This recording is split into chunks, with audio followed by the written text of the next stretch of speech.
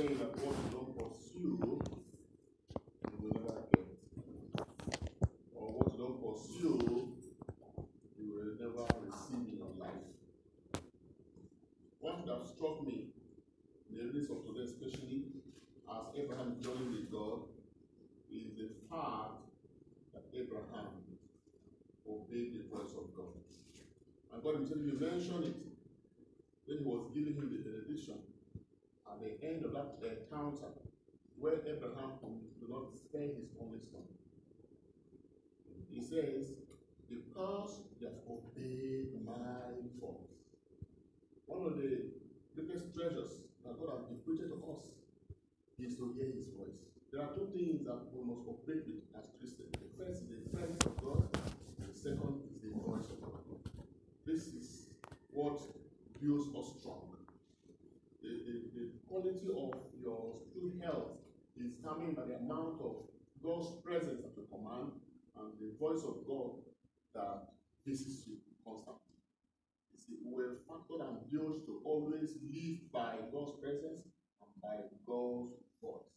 Jesus said in John chapter 8, he said, I know my sheep, and my sheep know me, and they hear my voice, and no one can snatch them away from my hand. I give them eternal life. The Father who gave them to me is stronger than all. I and the Father are one. So, a place of hearing God's voice, it cannot be overemphasized and eternal life. And it's good that we reflect ourselves day by day. How much of God's voice do I really hear? Did God speak to me yesterday? What did he really say? Because anytime God speaks his word to you, he sends his word to you, your life can never remain the same. As a matter of fact, are you aware? Your prayer answer is that you hear the voice of God. For instance, if you are asking God for money, does money fall from heaven? No. It's his voice that visits you, that provokes the supernatural, that leads you to do the things you do, that money will come. You see, if you pray for health, you won't see jobs fall from heaven, but he will direct your steps to his voice. So we must every day open ourselves up to seeking the voice of God. They say, like the dead that longs for me, yes, for listening. So my soul longs for you, oh God, my God.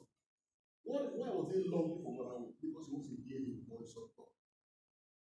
The voice of God is our star currency. God called Abraham after all the huge sacrifice that he did. After he had waited for 30 years to get the only son. And the Bible qualified this type of son. It says his only begotten son. What's the difference between the son and the begotten son? You know, a lot has happened in the past. And over the years, we have lost it. And it has affected us so much. You know that when God raised humanity, parents were given the authority in the spirit to be able to know, not just physically who their children are, but to know them spiritually. Part of parenting is to be able to dig into the files of your children, whom God has sent to you, and raise them in the path that God has ordained for them. That's why if you look at very well, most of the people that God used in the Bible, their parents knew at least 90% of who those children were. Moses, the mother of Moses, knew Moses.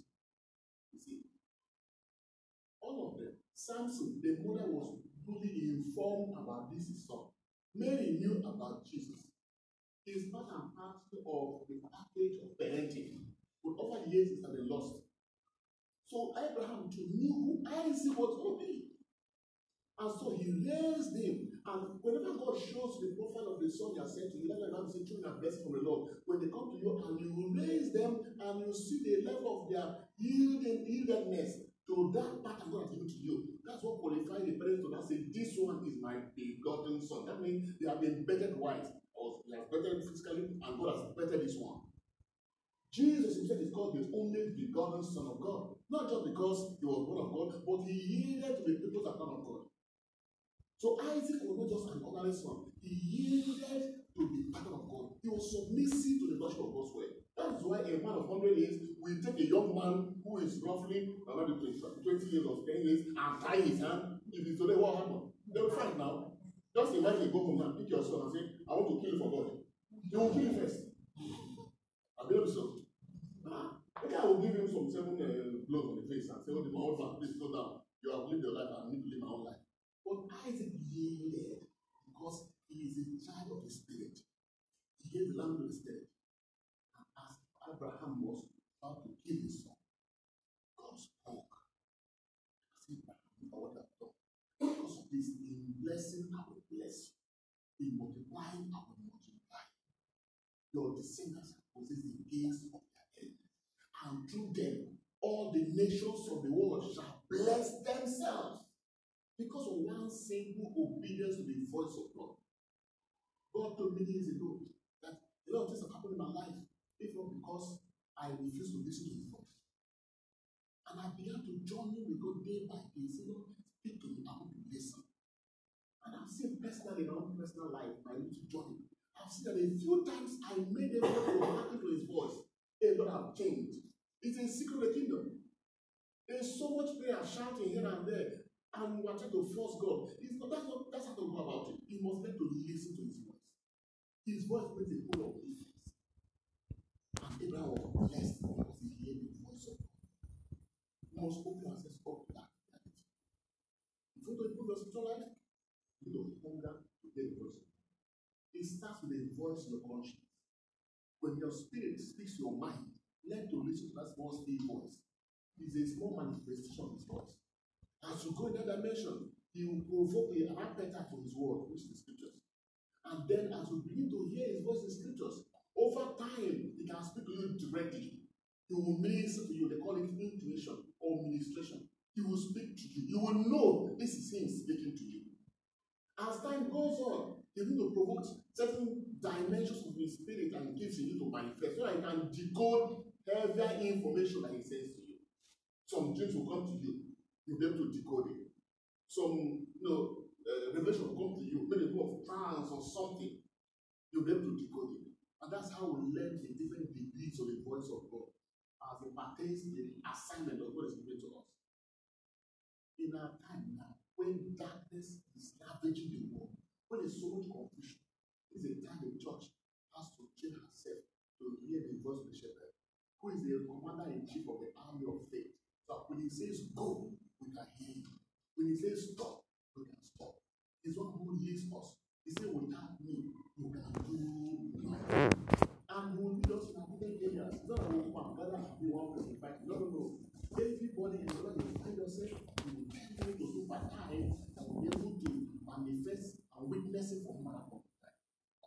And this must be open ourselves. And as the Holy Spirit, who is eager to bring us to dimension, may he touch our hearts. May the hardness of heart be broken. May the resistance to the cross of God be nullified. May we yield and be obedient to him. It's a training we must give ourselves. So say, learn from me, for I'm meek and humble. You have to learn it every day. To learn it. Although you cannot do it, but by the help of the Holy Spirit, you can do it.